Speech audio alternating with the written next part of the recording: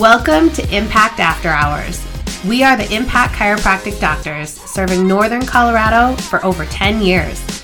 We are passionate about empowering women to take back their own health, and we give our honest perspective on health topics that are often ignored. In this podcast, we talk all things health and wellness. No topics are off limits. Thanks for listening. Let's get into it.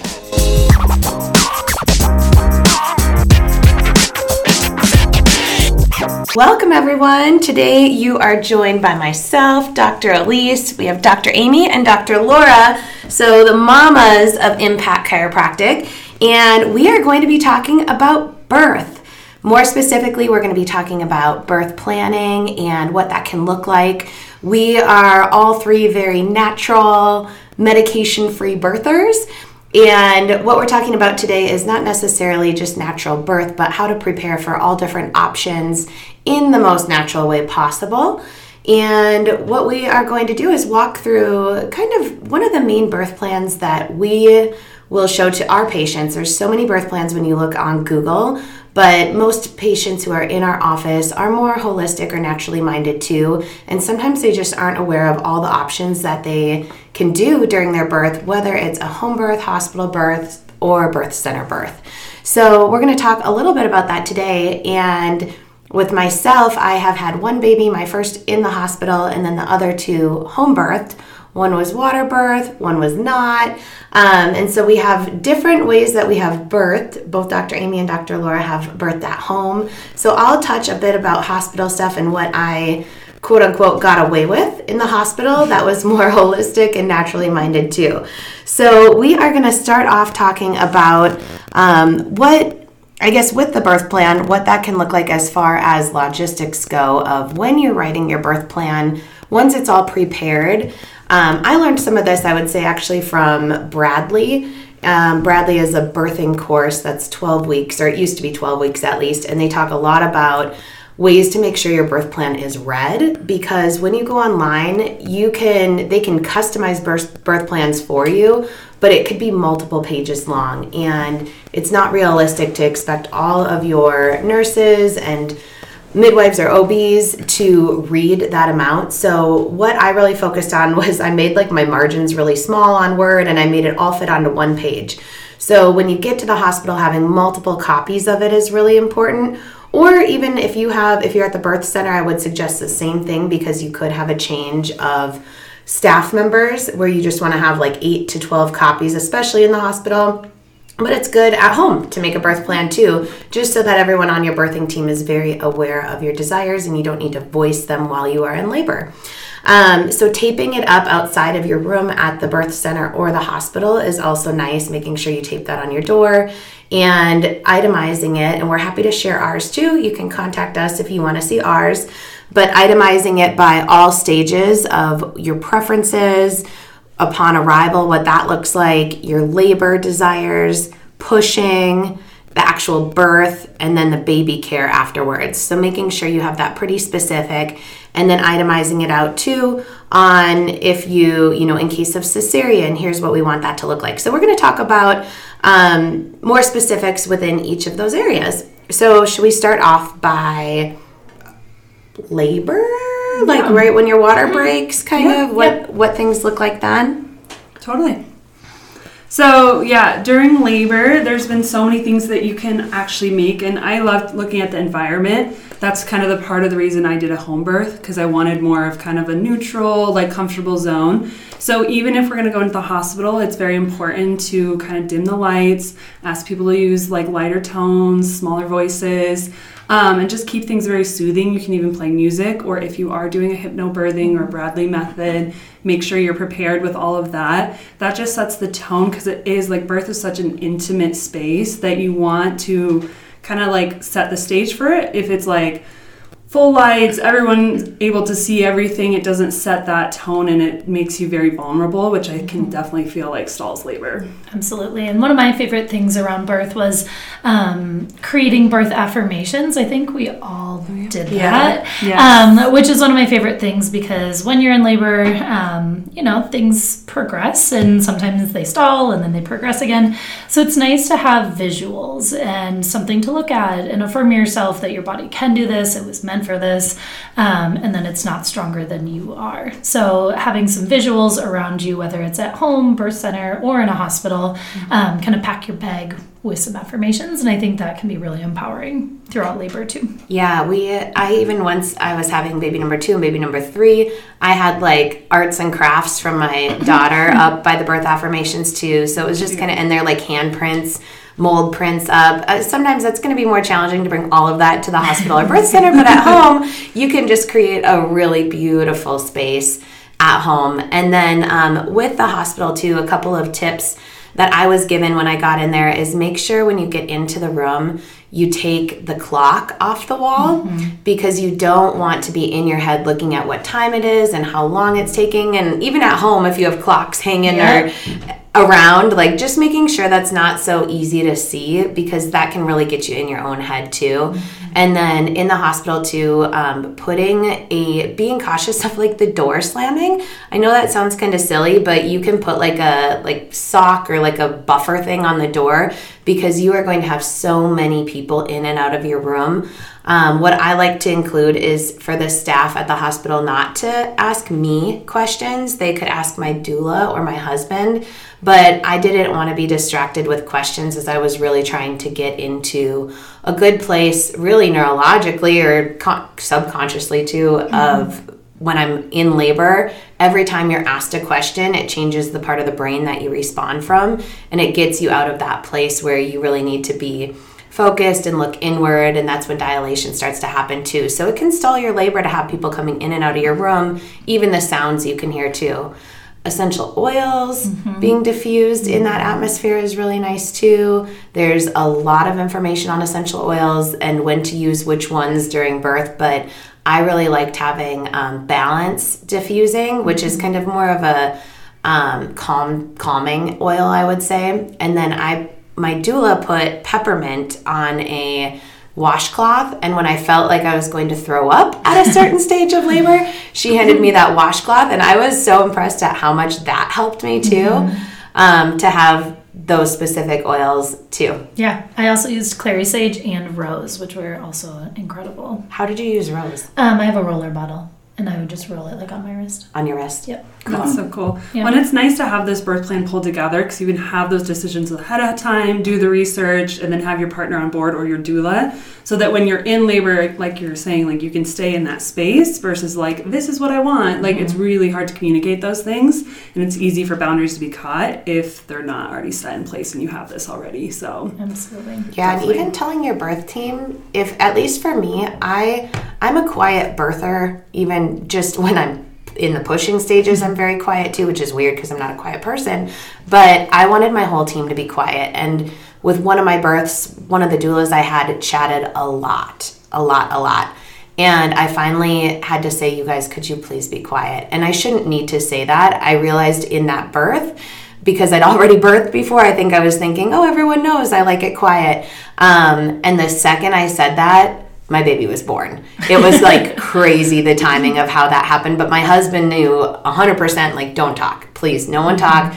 I also made a birth playlist. So my own like playlist that brought me joy with my third. And I would say, I don't know if that helped or not, but it was like songs that I really loved. It wasn't just like peaceful songs around birthing, but with my girls, I did Hypno Babies the entire time. Totally. And I think both were great. It was just different desires with different births. Which is funny because I tried Hypno Babies with my first. I did it all throughout my pregnancy. And I was like, yes, I am going to be the Hypno Mama. I am going to feel so good. And I pushed play when I was in active labor and was like, get these headphones off my face. Like I could not handle it. So it is interesting because again, you can have this birth plan and it might just not be how you intend. So then for our first, we ended up putting on some really like good music because we had a backup playlist. And for my second, I'm a Friends lover, so we watched 2 full episodes of Friends until the laugh track got to me, and then I was like, okay, we're done. Put on some music. But kind of funny how, again, everyone's just so different. I love that. Well, and I feel like labor, last thing we'll talk about is more just like positioning and freedom. Obviously at home you can kind of walk around, be where you want, feel what's natural, and it's so good to change positions. Right. I had such a hard time changing positions because once I was in one I was so stuck, so that was a big one for my midwife to get me out of. But in the hospital too, I think it's great to like have the options to be able to move around. Like even, I know they sometimes want to do fetal monitoring, so sometimes you can ask for like intermittent fetal monitoring where you're not strapped down, you're not strapped to the bed. That can really help progress, and then you're not stuck in bed for so long too. Right, because ideally we don't want to be laboring on our back unless that truly does feel good for mom. Yeah. Some people will still prefer to birth on their back, which is totally fine. But being able to have the freedom and flexibility to get in those comfortable positions, use a bar, over a tub, like however is comfortable for the mom, but being clear about that, if that's your wishes, that you don't want to be stuck in one position, especially if labor stalls. Yeah, and I would definitely recommend it wherever you're going to be birthing. If it's not at your house, make sure you do a tour and you see what they have there. So that's what was interesting is I wasn't expecting a hospital birth with my first, and then I went into labor early and thankfully still had time to like prepare in some ways, but I didn't get to prepare with a tour. So it wasn't an emergency transfer or anything like that, but I didn't really know what the hospital fully had. So I brought a birthing ball and they had one there. They had a peanut ball there. They did have a lot of, you can use a rebozo. Just make sure who's ever doing the rebozo with you is properly trained in that. So even doing some of your spinning babies exercises in labor, they have specific labor ones too, is really great, and you can do that wherever you are birthing. Have a rebozo. But my point with that is a lot of birthing facilities do have things you can already use to have movement, get on all fours, and still have comfortable items there too. So just doing that tour and knowing what you have access to and then what you don't have access to, bringing that along. I actually loved having a foam roller with 2 of my babies in labor, so I could actually foam roll during labor, which might sound a little crazy, but I had a lot of back labor with 2 of them because the babies turned posterior. So it was nice to have that, to be able to really work on my low back too. And then other items that you might want to bring during labor for more natural pain management is a TENS unit. And even if you are going to labor in water, that can really help decrease pain, or it can almost create like an anti-gravity effect, depending if you're in like a large birth tub. That can have that anti-gravity effect. If you think of like when you float in water, what that feels like, it can take the pressure off of your spine, off of your SI joints, and decrease pain as well. In the hospital, depending what hospital you're at, usually they have a bathtub. It's not a full birth tub, so you might not have that full effect, but I would recommend getting into different positions in that bathtub on all fours. If you plan on being in water at all for labor, you will need to request the fetal monitors are waterproof. So when you get into the hospital, make sure that you are requesting that, because otherwise sometimes the team isn't as apt to switch that for you. So putting that in your birth plan is important if you think there's any chance you'll be in water as well. There's also sterile water injections, which is a natural pain option, I guess. I think it's more of a placebo effect, if you ask me, but at the hospital you'll have access to that. I'm not sure, possibly at the birth centers too. You may have access to that as well. I did that with my first. I didn't think it did much at all. But it's kind of nice too when you are avoiding an epidural, or that's the last thing that you want to do, to kind of have those options instead of it being 0 to epidural. Any other pain management, natural pain management things you guys can think of during labor? That was hard. I feel like hypnobabies, that was the main reason I did that. And I feel like for me, it helped. Yeah. And then the minute my track would end and they'd have to restart it, and it would be only a minute in between, I'd be like, get that on again. Totally. So I guess it's just more like that mindset is a big one, and just like kind of working through that beforehand and knowing what you're going to work through. Yeah. And you had mentioned already about Bradley, but I think just having like a really supportive partner, that was probably like the best pain relief, was having some counter pressure throughout my sacrum from my husband. So just make sure your husband, your partner, whoever is in the laboring room with you can help provide some like manual relief for you Absolutely. as well. That was a game changer. Totally. Yeah. I can't imagine if I didn't have someone rubbing my back the entire labor. I needed that pressure the whole time.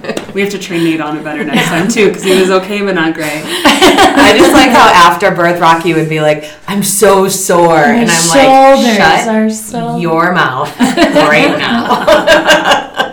You cannot complain. I love it. Well, even like, let's say an epidural is in your plan or somehow that happens, there's also ways to move into different positioning while you don't have feeling lower, so you can chat about your provider with that as well.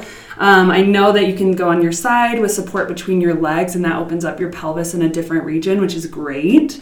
Some hospital beds are able to move a little bit better so that it supports you on all fours, even with the epidural. So that's something you can always bring up and just see as an option too, just to make sure if you don't want to be stuck on your back, there are multiple opportunities to switch it up.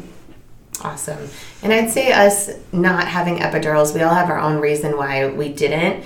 A big one for me that I will share is, as a chiropractor, the amount of times I've sat in with a new patient, a mama who has told me she's had low back pain ever since her epidural. That was enough to kind of get me through labor of thinking, okay, it's this many hours right now versus years of back pain possibly. That does not mean that's going to happen to you, but I just have had enough cases where I had seen that and heard that over and over and over, that kind of motivated me beyond just trying to have natural birth options, of still just feeling enough pull to not do it at all. And then when you're at home, you don't have that option. So, or at the birth center, that's just not an option for you. So kind of when it's not available, it's just like if no one puts dessert in front of you, you're not eating dessert. But the second there's a dessert buffet there, you're like, oh, that looks kind of good. I could go for one. Yeah. Absolutely. Too funny. All right. So should we, I guess actually I'm going to share this one other thing, because anytime I bring this up with patients, they've never heard anyone else do this. And at the hospital, they said they'd never had another mom do this as well. But I did not want to know dilation numbers at all. And that had a lot to do with my own mom had cesarean births with all of us. And she kept saying, she was at my house before my first two, and she would say, oh, well, I dilate to 7 and then I'd have to get a C-section. And she kept saying that number. And I knew that I just could not find out the number, which hindsight, I'm really glad I never found out the number, because with both my first two, apparently when they checked me, and for us too, we wanted to have decreased checks. So I had one check with each of my girls, and I don't think I was checked with my son, but you want to have decreased checks to decrease the risk of infection, and also to let your body innately do what it needs to do. But for my girls, those checks, I was a 7. And I was really grateful I didn't find that out, because I just know at that place, I was in a vulnerable place being in labor. And I don't know what that would have done for my mindset finding that out at that time. One other thing I was going to bring up, and this comes from Dr. Megan of Balanced Thistle, is she, during labor, used a comb. Oh, yeah. Do you remember? Did she tell you guys about this? Yeah, she told me this, and I hadn't heard it before. It's like a comb. Think of like a square comb that fits in your hands. And we should probably have her just talk about this at some point. But it apparently puts certain acupressure points on the inside of your palm that help somehow with labor. I don't know if it's to decrease pain or... Do you know? Like take your focus off, like, acupuncture, and then your brain gets tricked into like what's going on in your hand. So it takes less focus on what's really happening. We'll have to ask her more. I want more detail on that. Yeah, That's really interesting.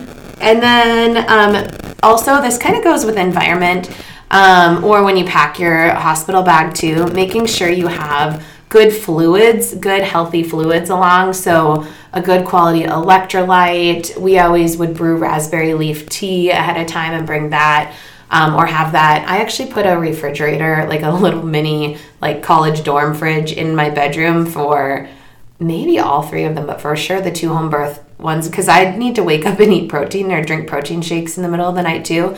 But it was nice to have that up there since I was birthing in our room too.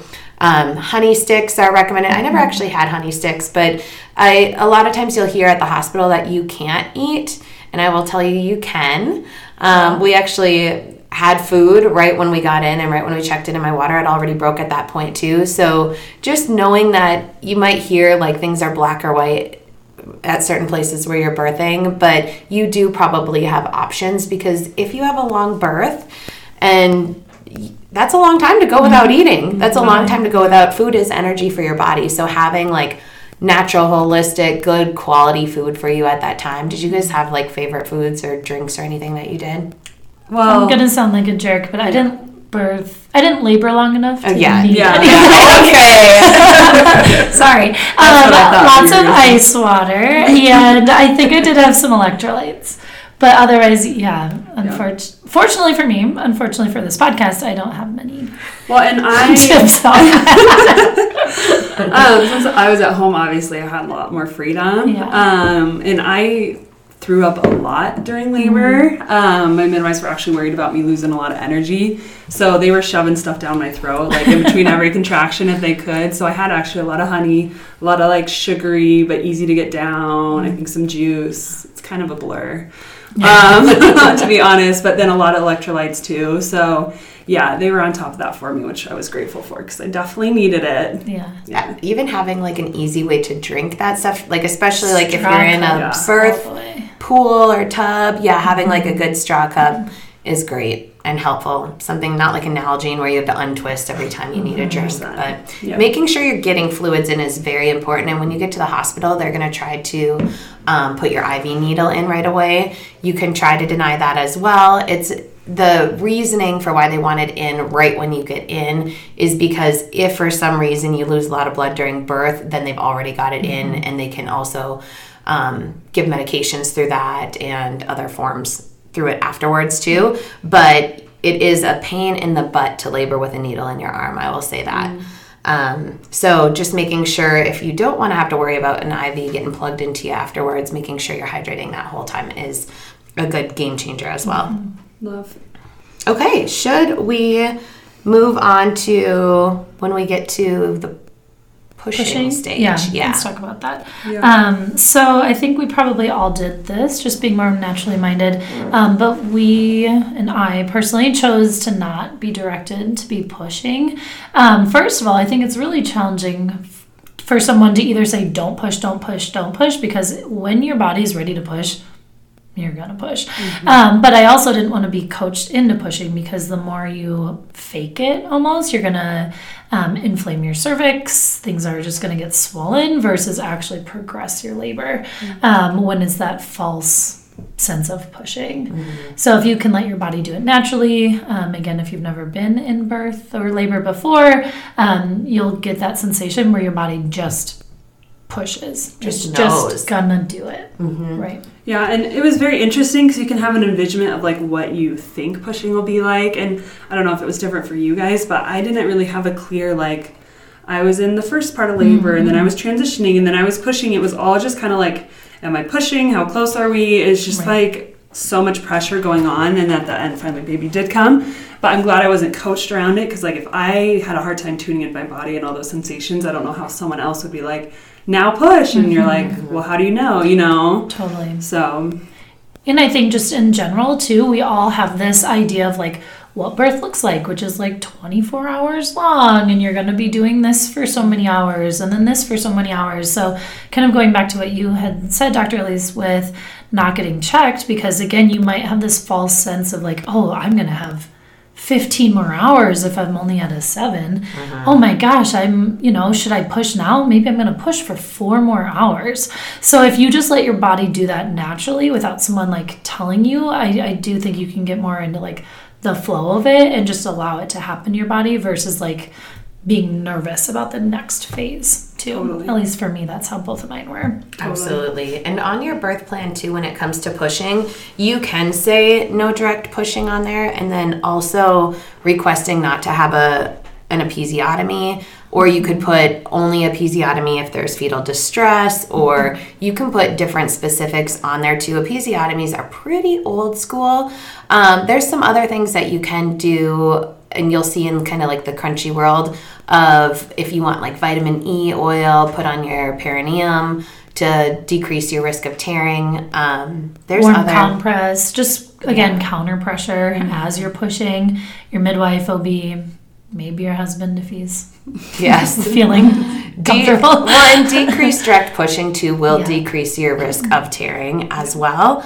And then you can at the hospital also request, and Dr. Lara mentioned this quickly, but a squat bar. So you can have the squat bar added just for the pushing phases too, and they can incline part of the bed so that you're actually like squatting / sort of seated, but not laying down, not on your back, because when you do lay down on your back, which with an epidural oftentimes mamas do, that closes your coccyx a bit, which is like your tailbone, and can decrease the space or your pelvic bowl for birthing. So actually being in certain positions like on all fours or squatting, side lying with your legs opened up can open up your pelvis even better too. Yeah. Also practicing pushing before, so making that part of when you are doing like your birth classes and that sort of stuff. You can go and find great YouTube videos on how to breathe properly when you push, because oftentimes in the movies you see people screaming, and that is putting hyperventilating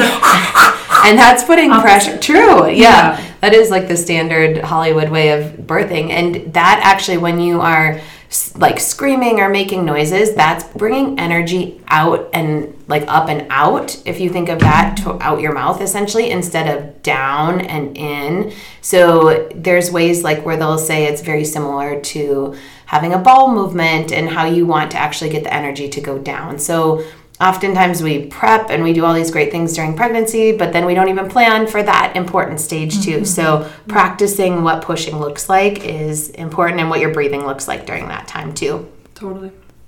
Anything else with that stage? I mean, I guess the only thing I'd like to mention too, often when the baby is coming out, so kind of like during pushing, but a little bit after, sometimes the doctor likes to assist. And depending on midwife or OB or whoever you have, I always think it's a nice option of like, you don't want the assistant, you want baby to work its way out, because sometimes you'll notice like head crowns and then goes back in, and it's kind of like this flow where it takes a little longer versus them needing to coming out right now, and there might be something that needs to work out a little bit more. So I personally didn't have my midwives really like catch baby anyways. I was on the floor, so it was a smooth transition. So sometimes like talking about how much your OB is open to that and how much like they don't have to apply that pressure might be nice, because that takes off a lot of tension and traction onto baby and their neck. Yeah. Absolutely.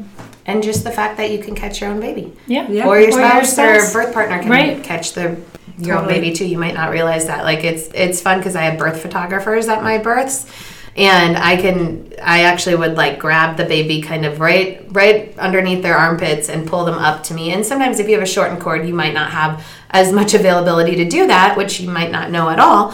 Until the baby comes out, but it was the most amazing experience being able to just like grab your own baby and bring them up skin on skin right away, which we can talk about skin on skin a bit too. Yeah, let's go into that next actually. So the importance of skin on skin, there's, I feel like this could be a whole podcast in itself.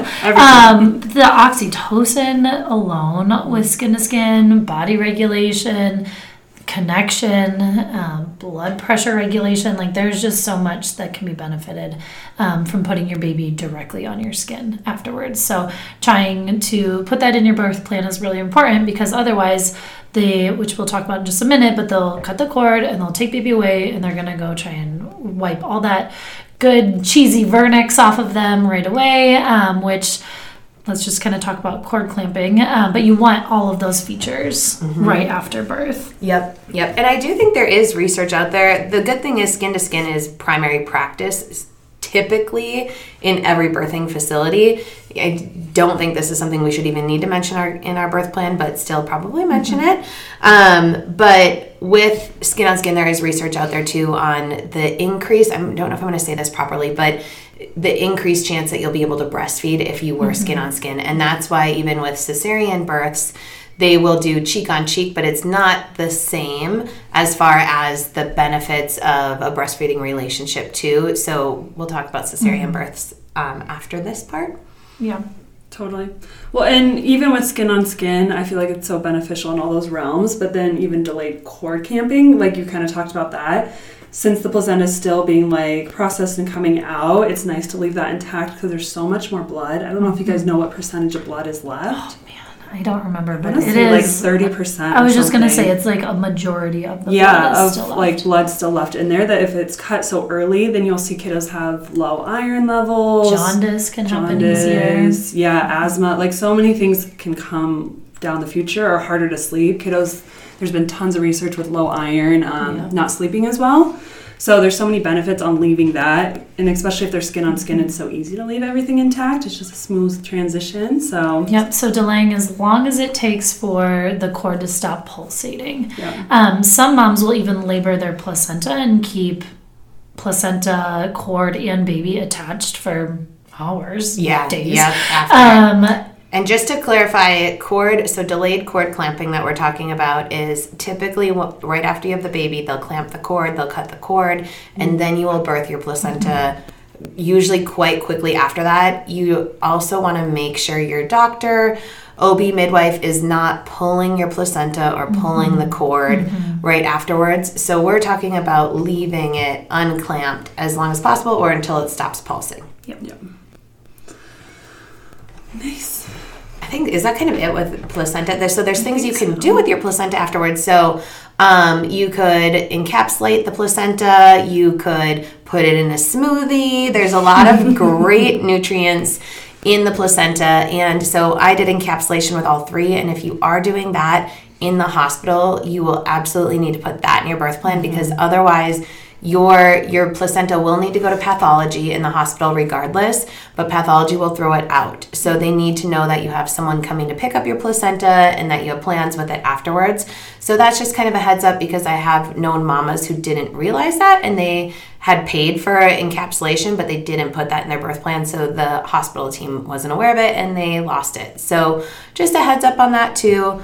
If that's a plan for you, and maybe it's not a plan, but you just don't want to lose the placenta, you can still request to take it home. Bring a cooler with you, like a cooler that you a little bit bigger than you'd pack your lunch in, but not like a beer cooler. Doesn't need to bring the whole cooler in. It's probably what I did was that's what I put my tea and electrolytes and food in anyways and brought into the hospital, and then I just sent the placenta home in that. Yeah. So the thing I always say with placentas is you can't get it back. So even if you're I'm not sure I want to do any of that stuff, you can always just take it home, freeze it, and if there's a reason you need it later too, you can also bank the cord blood as well, and that's an option usually the hospital will talk to you about ahead of time too, at pre-registration, so you have an idea there.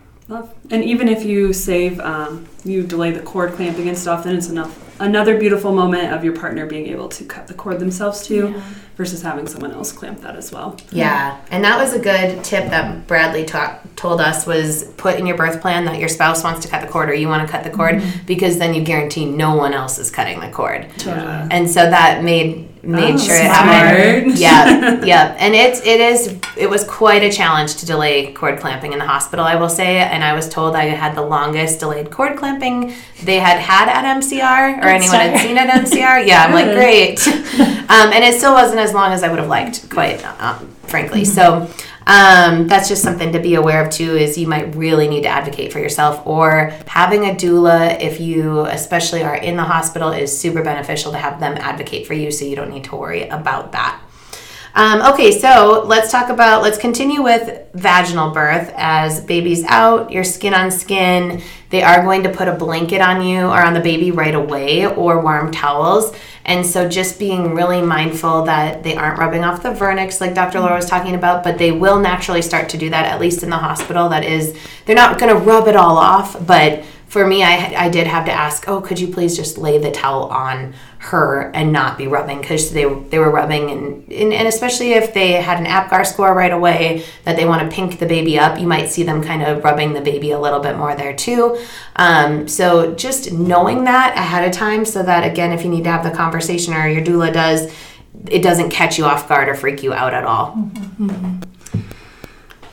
Yeah, and I feel like this time frame, like as we're transitioning a baby on you, it's a good time, like let's say you do want to breastfeed, it's good to have that connection, to kind of have that relationship. The first few days can be so tricky with this. Always recommend doing like a class or getting support ahead of time. But the hospital, they may offer you like different formulas or something to supplement in between, and just knowing like what that looks like of baby really doesn't need a lot. It only needs a couple drops of colostrum the first day, and it slowly increases. So they are getting what they need from the breast alone, and being able to have baby as close as possible during this time frame really just helps support that process. Especially like if baby does need to get taken away for anything, it's just nice to ask for baby to stay as close as possible and to have as much contact with parents during the time that they can. Yeah, making sure baby stays with a parent too is really important. So putting that in your birth plan too. And you will have to state this in your birth plan in the hospital. What Dr. Amy's saying does need to be stated. So please do not offer our baby a bottle, pacifier, sugar water. They will also try to offer too.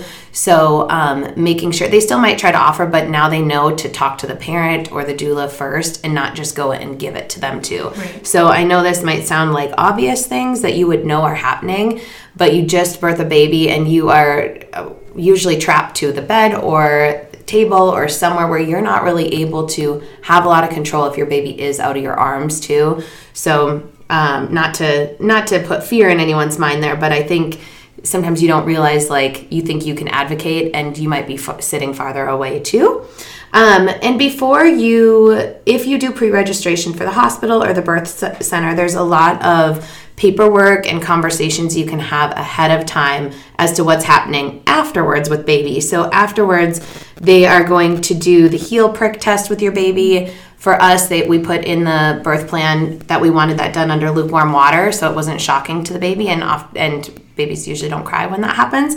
But when they just do it cold and out in the main environment, it can be quite shocking and put your baby into more of their sympathetic nervous system, which we talk a lot about in the office, is when babies or humans are in sympathetic nervous system, how that affects the rest of their body and allows it not to heal or rest or digest very well.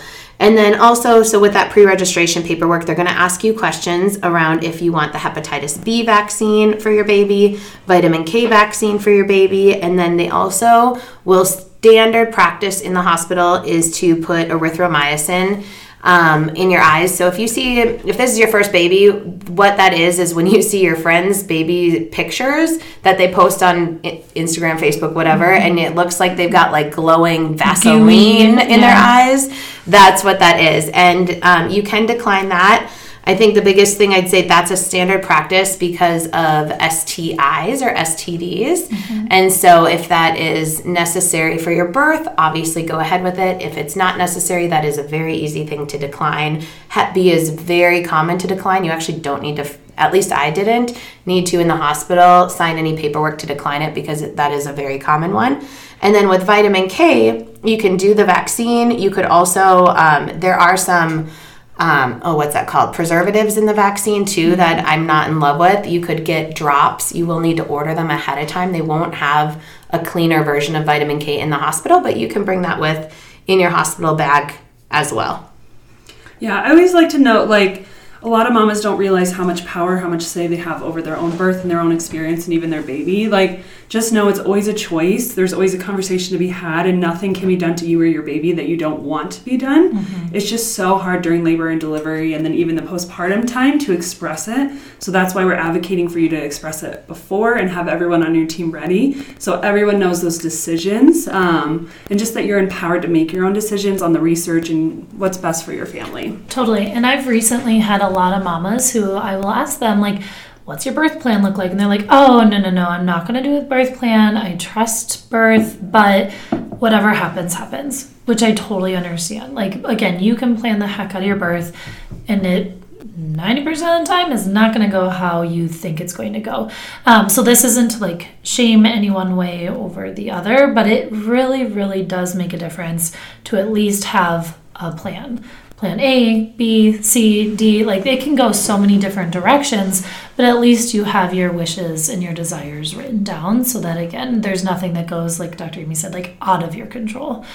You still have power over what ultimately does happen in your birth. So let's talk about if you have a cesarean birth, especially more emergency cesarean, because planned cesarean, you can plan, you know what's happening, and it's not an emergency cesarean birth. But in case of a cesarean birth, there are some things you can put in your birth plan as well. And I learned these with Bradley back in the day too. I don't know if they still teach it, but in order to have skin on skin, one of the things they told me is your spouse or birth partner, whoever you have in the room with you for your cesarean birth, can actually, the hospital will not tell you this. And if anyone's listening to this who is like a labor and delivery nurse, they're probably not going to love me saying this, but you can have your birth partner quickly take off their gown or have it open so that they can put the baby right on their skin and on their chest so that your baby still does have that skin on skin effect after the baby's born. There's also some more progressive hospitals where you can request a clear curtain because it's very important, research will show, for you to watch your birth no matter how your baby's born, for your eyeballs to send that message to your brain so that you neurologically see birth happening. So if you have a clear curtain, great, you can watch that. But often, I have not heard of that in our area at least. I haven't seen that either. But you can also have someone hold a mirror. And so if you have a doula in the room, they can hold a mirror so that you can watch your baby being born that way as well. What are other natural cesarean tips that you guys have heard of? Can you think of any others? Not an emergency necessarily, but if there is a planned cesarean, there are some hospitals, again, I'm not exactly sure up here, but that will let you have like a truly gentle cesarean. So they'll do your incision and they'll still let your contractions happen and let your body almost like help push the baby out. It's a slower process, but obviously with an emergency, they're doing a C-section for a reason. So again, it's not as common to have that like pushing gentle approach. Isn't there a term too? You can look up like gentle cesarean or something like that so you can get more ideas. The one other thing I'm thinking of is it called vaginal seeding? Oh yeah. Seeding. And so when swab. Babies born vaginally, they will receive essentially your probiotics from your vagina. And that can help with their digestion, that can help with their immune system. There's a lot of benefits to it. And so when babies are born via cesarean birth, they miss that vaginal seeding. So what you can do, and I don't personally know anyone who has done this, but I believe you can have them like swab your vagina. I think so. And put that on the baby. I'm not sure where they're putting that on the baby, but if this is something, again, that you are preparing for a cesarean birth, this might be something that is good to look into. And you can add that to your birth plan, whether you are preparing or that could be your alternative option too. Yeah, absolutely. 100%. I know so many cool options now with cesarean. I know it's going to be hard with the emergency to figure out what is going to be best, but having an epidural and doing it more local anesthesia is so much better than systemic anesthesia because you're going to be further out too, so it's nice to be fully aware as much as you can be for when baby is there to make as much bonding as possible. So if that's always an option, it's a good one to have. Wonderful. Well, we've gone through a lot, and I know there's still a lot more that we could add. I think we should do more of a postpartum series too, or podcast, and we can give you more details of what options can look like in the postpartum period, even within the first 24, 48 hours, and then the first 3 months too, or the fourth trimester, as others will call it. But if you guys have any questions, feel free to reach out to us. One of the easiest ways to reach out, obviously, if you're a patient, we reach out directly. We get to talk to you in person, which is wonderful. If you're not, feel free to message us or DM us on Instagram.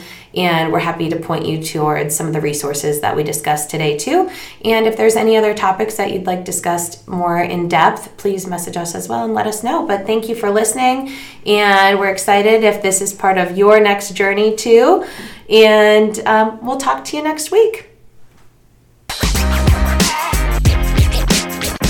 Want to come hang out with the docs during office hours? Click the link below to schedule your new patient appointment with a special discount for all podcast listeners. Thanks for listening. Until next time.